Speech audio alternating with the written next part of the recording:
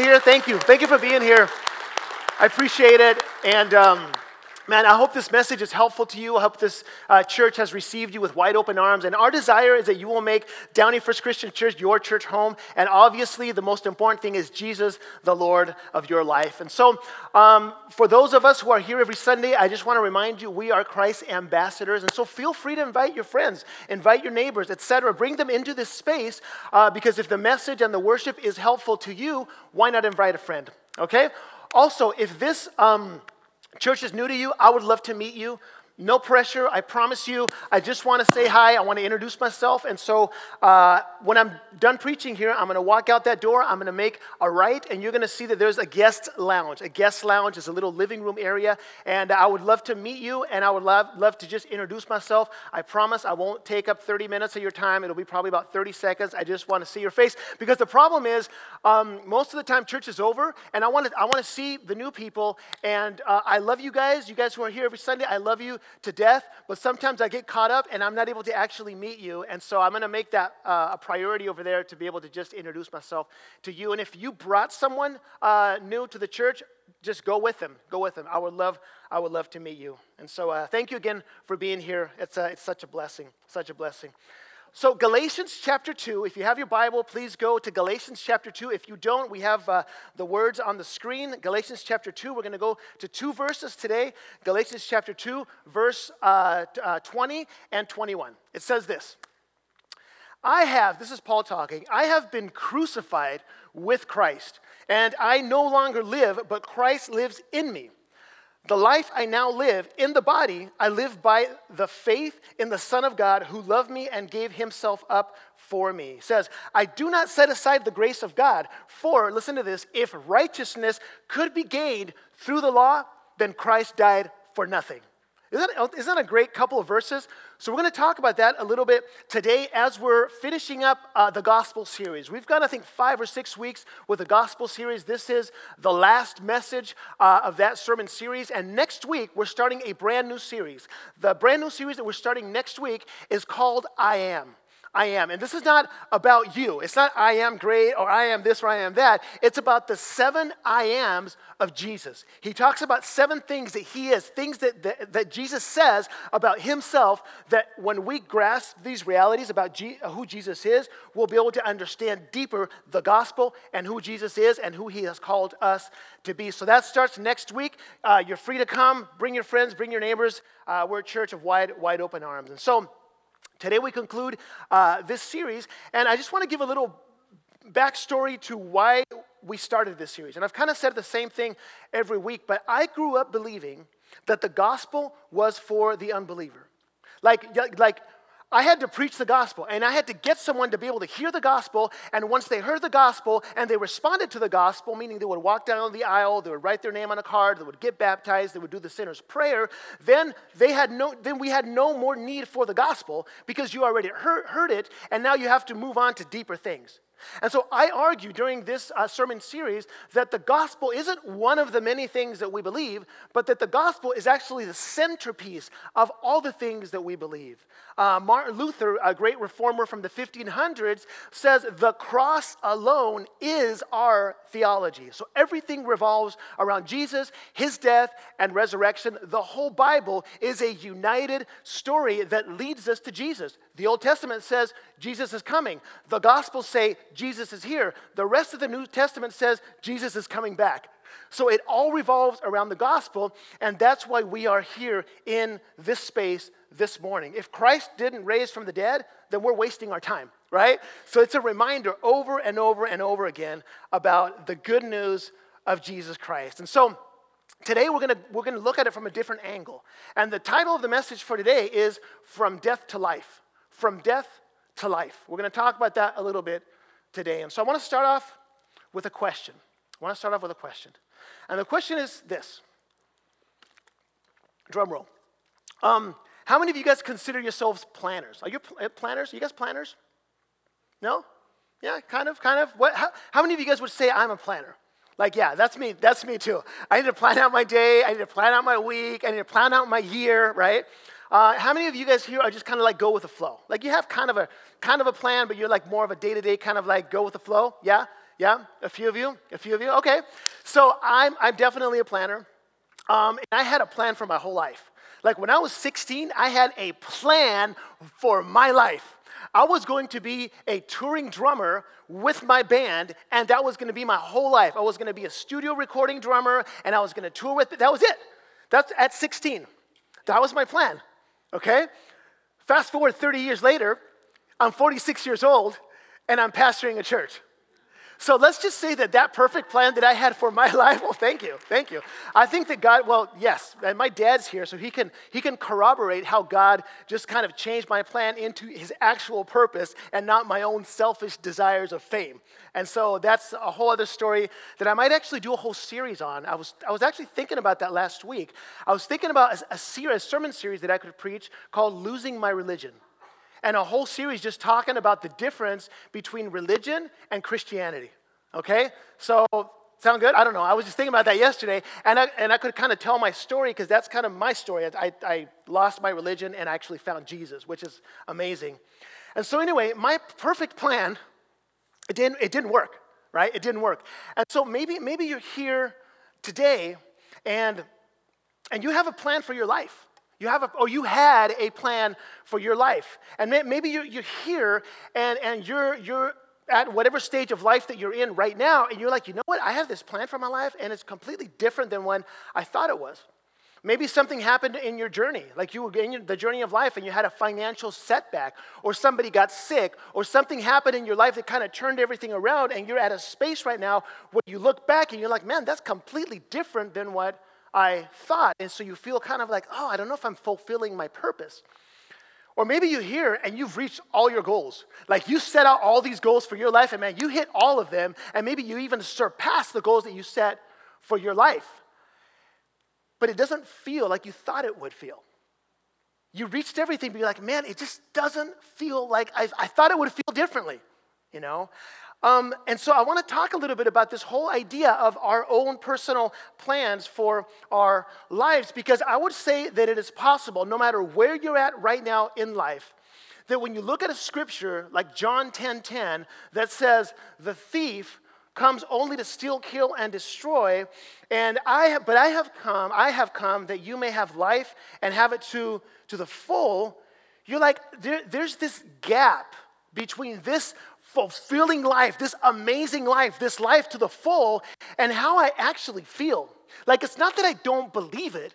It's just that I feel like there's this dissonance between what Jesus promises and how I'm actually living my life. You see, I used to believe that John 10:10 was about heaven. Like, I thought John 10:10 was about this amazing life that you're going to have on the other side of eternity. You see, I grew up believing that I had this theology that I would call the exit theology. It was exit theology. In other words, that you needed to hold on to your salvation the best that you could and hold on to this life, man. It's going to be hard. It's going to be difficult, but you got to hold on because there's going to come a time when we're going to be able to leave this place and finally be able to reach the goals and the fulfillment and all of these things. But I realized that John 10:10 is actually talking about here and now. It's talking about here and now. Like the life to the full is actually available to you and me in this lifetime. That's what this verse is talking about. And so if I asked you, do you agree or disagree that there is a dissonance, this you don't have to answer out loud, but there's a dissonance between what Jesus claims to be available and how you are actually feeling or how you are actually living your life? And so the title of this message is From Death to Life. And it's a powerful title, I understand, because it talks about this resurrection life that is available to us. You see, resurrection is the backbone, the concept of resurrection is the backbone of everything that we believe as Christians. We follow a resurrected Christ, and he calls us to follow him in his life, in his death, and then in his resurrection. We are called to be his disciples. In fact, one of the Sundays that I'm going to preach on for the next series is one of the I ams of Jesus is I am the resurrection and the life. And so I don't know about you, I love the resurrection part. I'm like, man, Jesus comes into my life. He raises me from death to life. He gives me purpose. He gives me a calling. He makes me happy. He gives me peace. Like, I love this whole idea of what we receive from God, from Him. We talked last week about the whole idea of the vertical. Remember, we talked about the vertical. Martin Luther talked about the vertical versus the horizontal. The vertical is everything that we freely receive from Christ as a result of not what we do, but what Christ did. So we receive this shower of blessings. We receive forgiveness. We receive salvation. We receive a welcome. We receive access. We receive a clean slate. We receive a new beginning. It is finished. We know that the vertical blessing that we get from God, we can say, everything that I need in Christ, I already have. I have it now. Not waiting for something else to happen. Jesus paid the whole price. That life, that salvation is available now. Everything that I need in Christ, I already have. So, with this avalanche of grace that we receive from the throne comes a calling. A calling. A response to this vertical, undeserved blessing that we receive. And our response to this calling will determine what kind of life we're going to live. You see, we can settle for exit theology. We can settle for that. Like, I'm just going to hold on to my salvation. I'm going to barely make it into heaven, but I'm going to just, hold on to this as much as I can until I finally receive what I'm called, what the heaven promise, right? Or we can step into a life that is truly life. That is the life that Jesus talks about, that is available to us in John 10:10. The answer to this question, or whether or not you're going to have exit theology or actually live a full life, is answered in one word.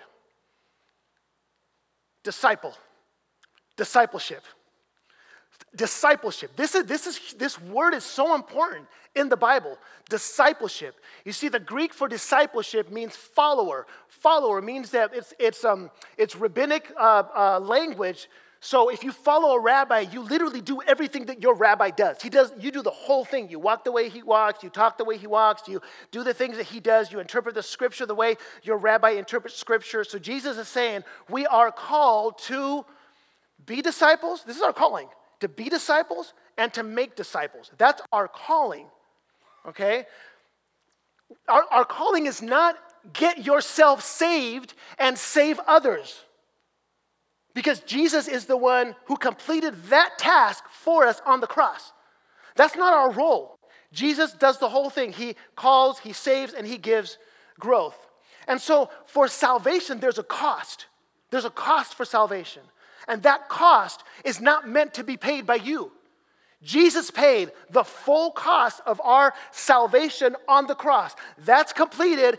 Case closed. We don't save ourselves. Jesus does the entire work for us. So for salvation, there's a cost. And that cost was paid in full by Jesus on the cross. It is finished. Tetelestai. We've talked about that. He completed. When he said it is finished, he meant it. There's nothing more to add. He did the whole thing.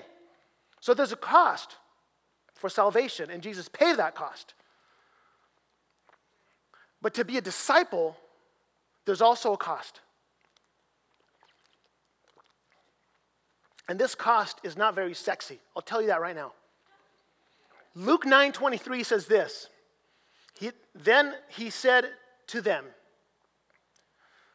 to whoever was listening, whoever wants to be my disciple must deny themselves and take up their cross daily and follow me. Luke 14:27 says, and whoever does not carry their cross and follow me cannot be my disciple. Now, I understand this is not necessarily a church growth strategy, okay? So I grew up with altar calls.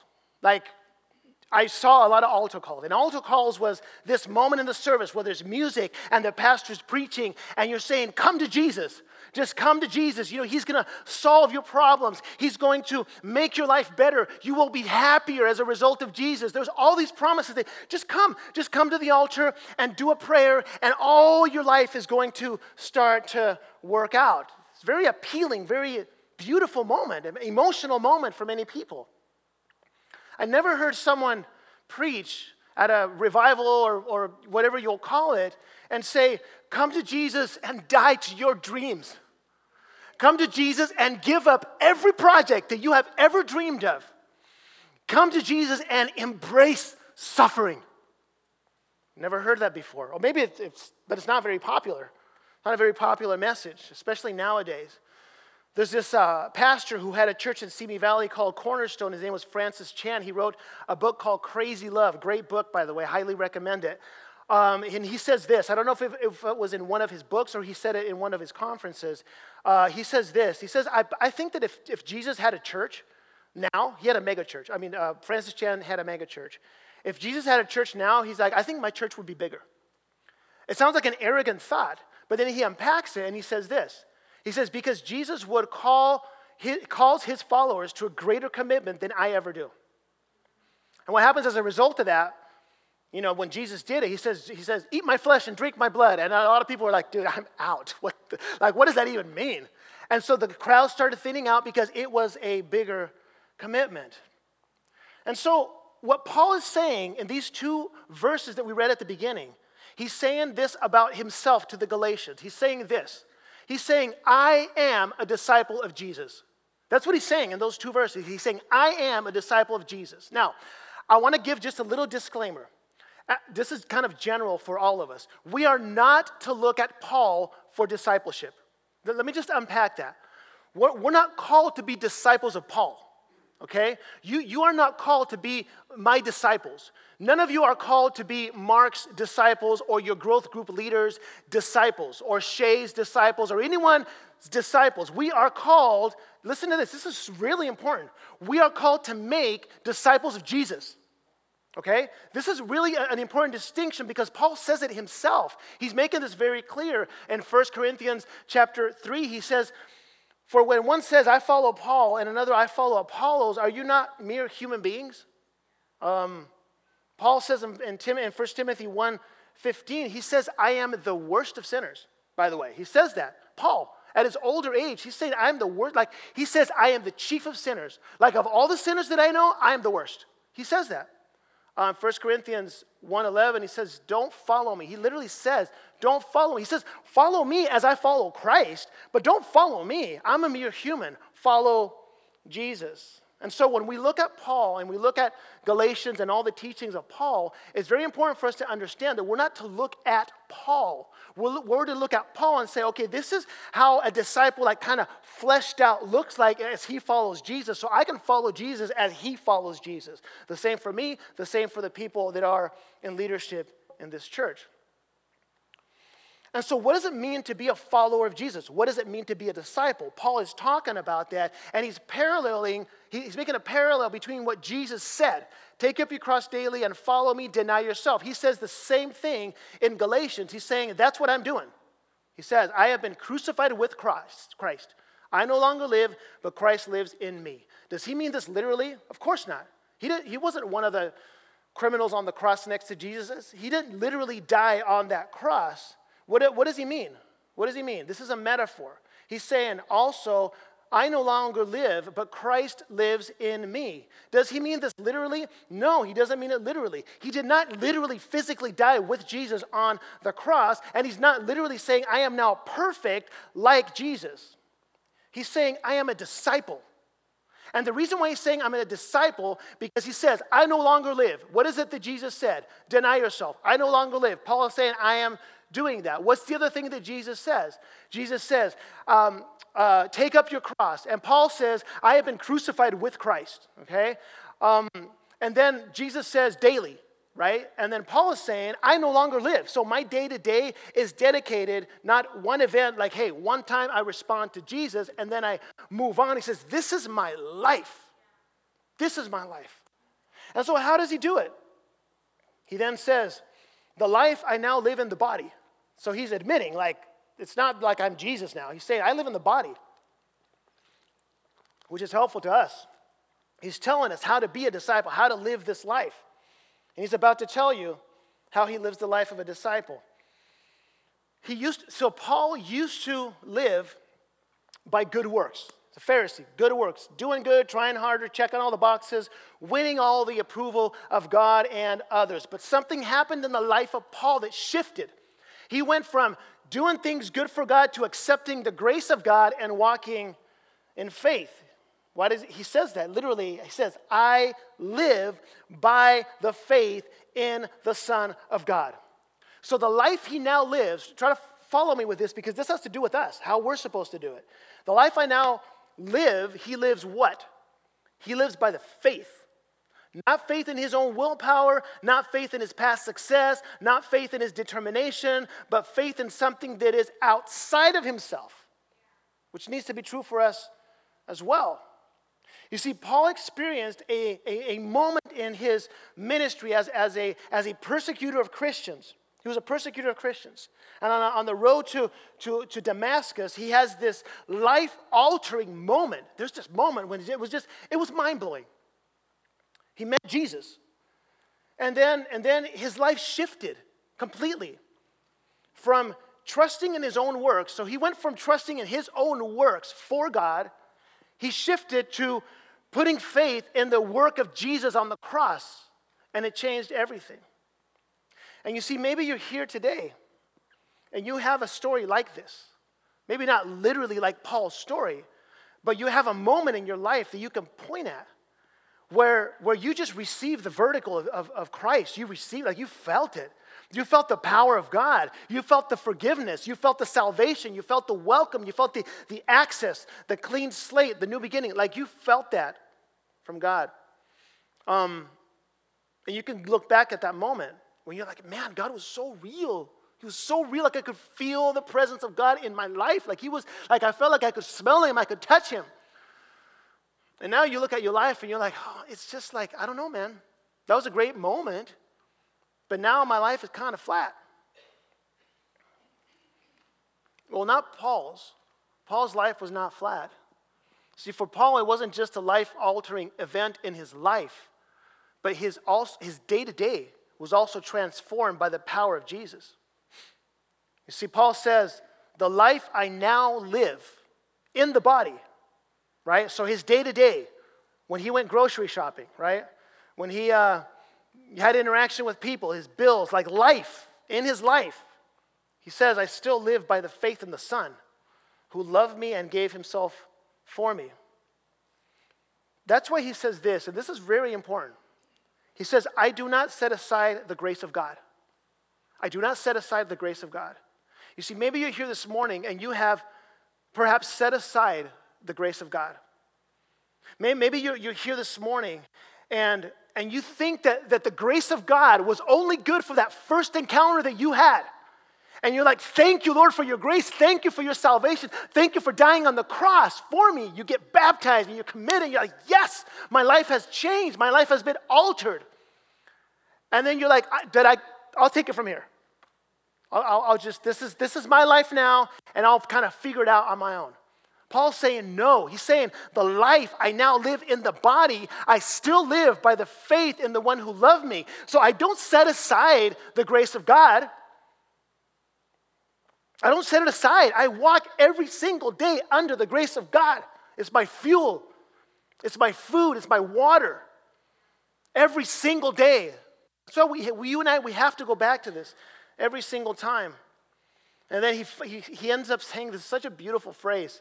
We could do a whole sermon series on this. He says, For if righteousness could be gained through the law, Christ died for nothing.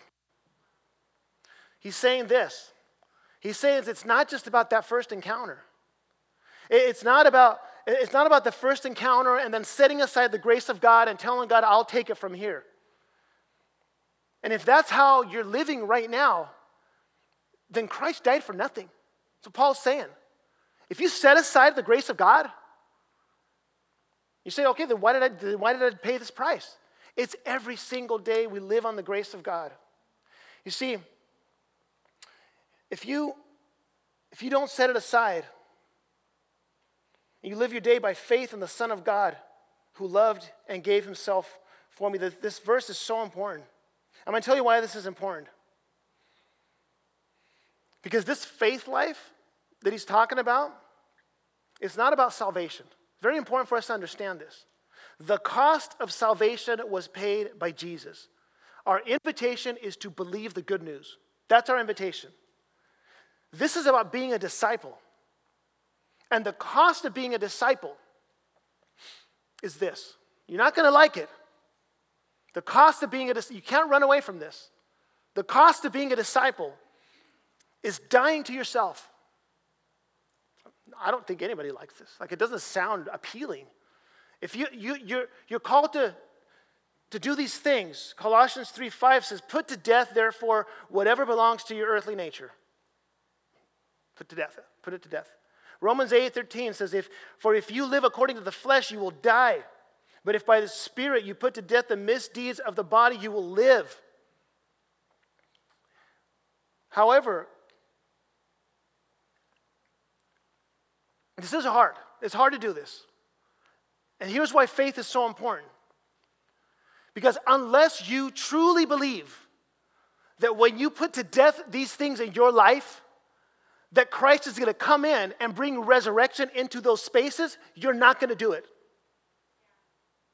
You have to believe that when you put to death the things in your life that are making you far from God, and you're putting those things to death, and you don't actually believe that when you put those things to death, that Jesus is going to come in and bring life into those spaces, then you're not going to do it. Because you will feel that you will be left with nothing.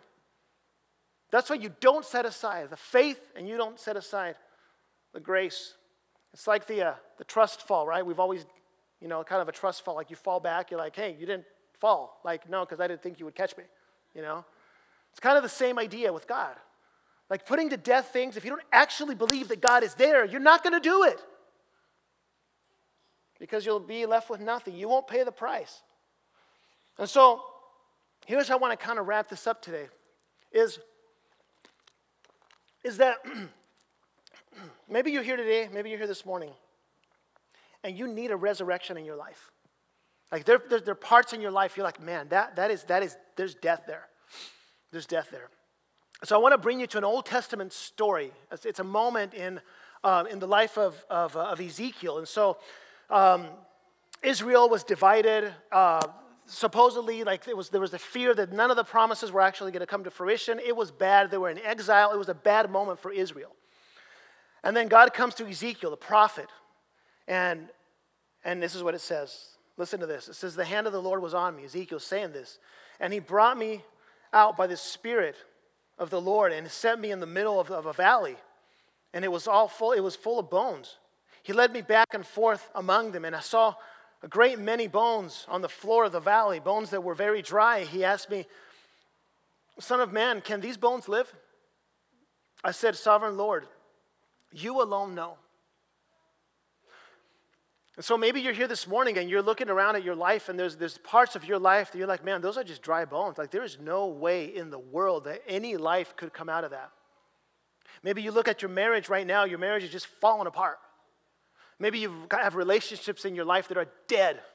Maybe you've lost hope. Maybe there's financial distress. There's a health issue in your life. There's something going inside of you, like you have depression or you have anxiety, and you're looking at those dry bones in your life, and you're like, man, this is just death.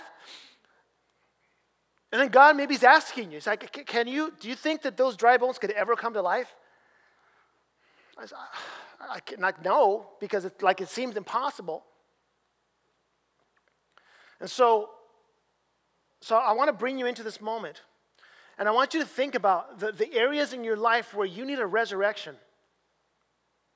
But I want to propose to you a different question. See, this is the kicker of the message. This is the moment that I believe that will change your perspective on life.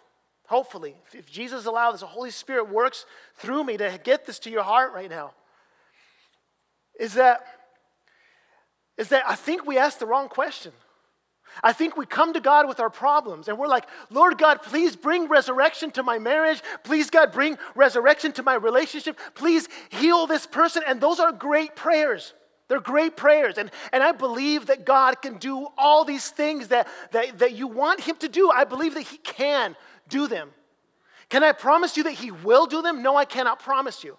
What I can promise you this morning is that there is something in your life that you need to put to death. That I know for sure. You see, because if there's one thing I know about discipleship, is that discipleship is just a small death and a small resurrection, a small death and a small resurrection. You die to this and Jesus brings life. You die to that and Jesus brings life. And so the question sometimes I think that we ask is the wrong question. Is that, Lord God, you have so much clarity as to what you want God to bring life into, but I want to bring clarity into the parts of your life that you need to put to death in order for life to come into those spaces. Do you honestly believe that if you put to death something in your life, that Christ will bring life into that? Because if you honestly believe that, you're going to do it. And so my prayer is that this morning, you will not set aside the grace of God. That you will not set aside faith in Jesus. That you will not settle for exit theology to where you're just holding on until life ends and then things will be better. That you will not settle for just that moment in your life when you receive Jesus and you receive salvation. But that you'll be able to not just walk in your salvation, but that you will become a disciple of Jesus. And the invitation of being a disciple of Jesus means walking in his life, imitating Jesus, walking in his death. But it doesn't end in death. We know that. It ends in resurrection. So maybe you'll be able to look back when you're 46 years old and you're like, man, none of my dreams came true. But I was obedient. And he brought me into the place where he called me to be. But it was so many deaths, but then so many resurrections. You see, this is not a question of salvation. Jesus paid for your salvation. It's a question of walking into this full life that is available to all of us, what Jesus talks about in John 10:10. And so, Ezekiel 37, I'll end here. Verse 4, 37:4 says this, then he said to me, prophesy over these bones and say to them, dry bones, hear the word of the Lord. This is what the sovereign Lord says to these bones. I will make breath enter you, and you will come to life. And I will attach tendons, and you will make flesh come upon you and cover you with skin. I will put breath in you, and you will come to life. Then you will know that I am the Lord. So call me crazy, but we follow a risen Savior.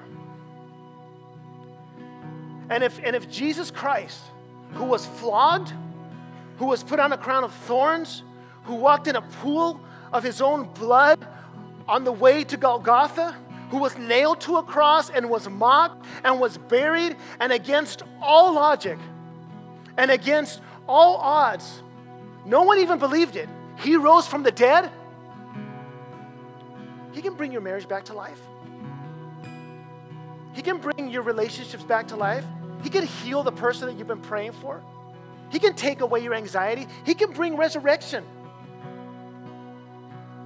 He can do that. But I want you to ask yourself a different question today, a much deeper question. What is it that Jesus is inviting you to put to death? He doesn't want you to suffer. See, that's the problem. Like, I'm going to put that to death and then my life is going to be terrible. No, he'll bring resurrection there. And then you'll be living a life that you were created to live. And not pursuing your own thing.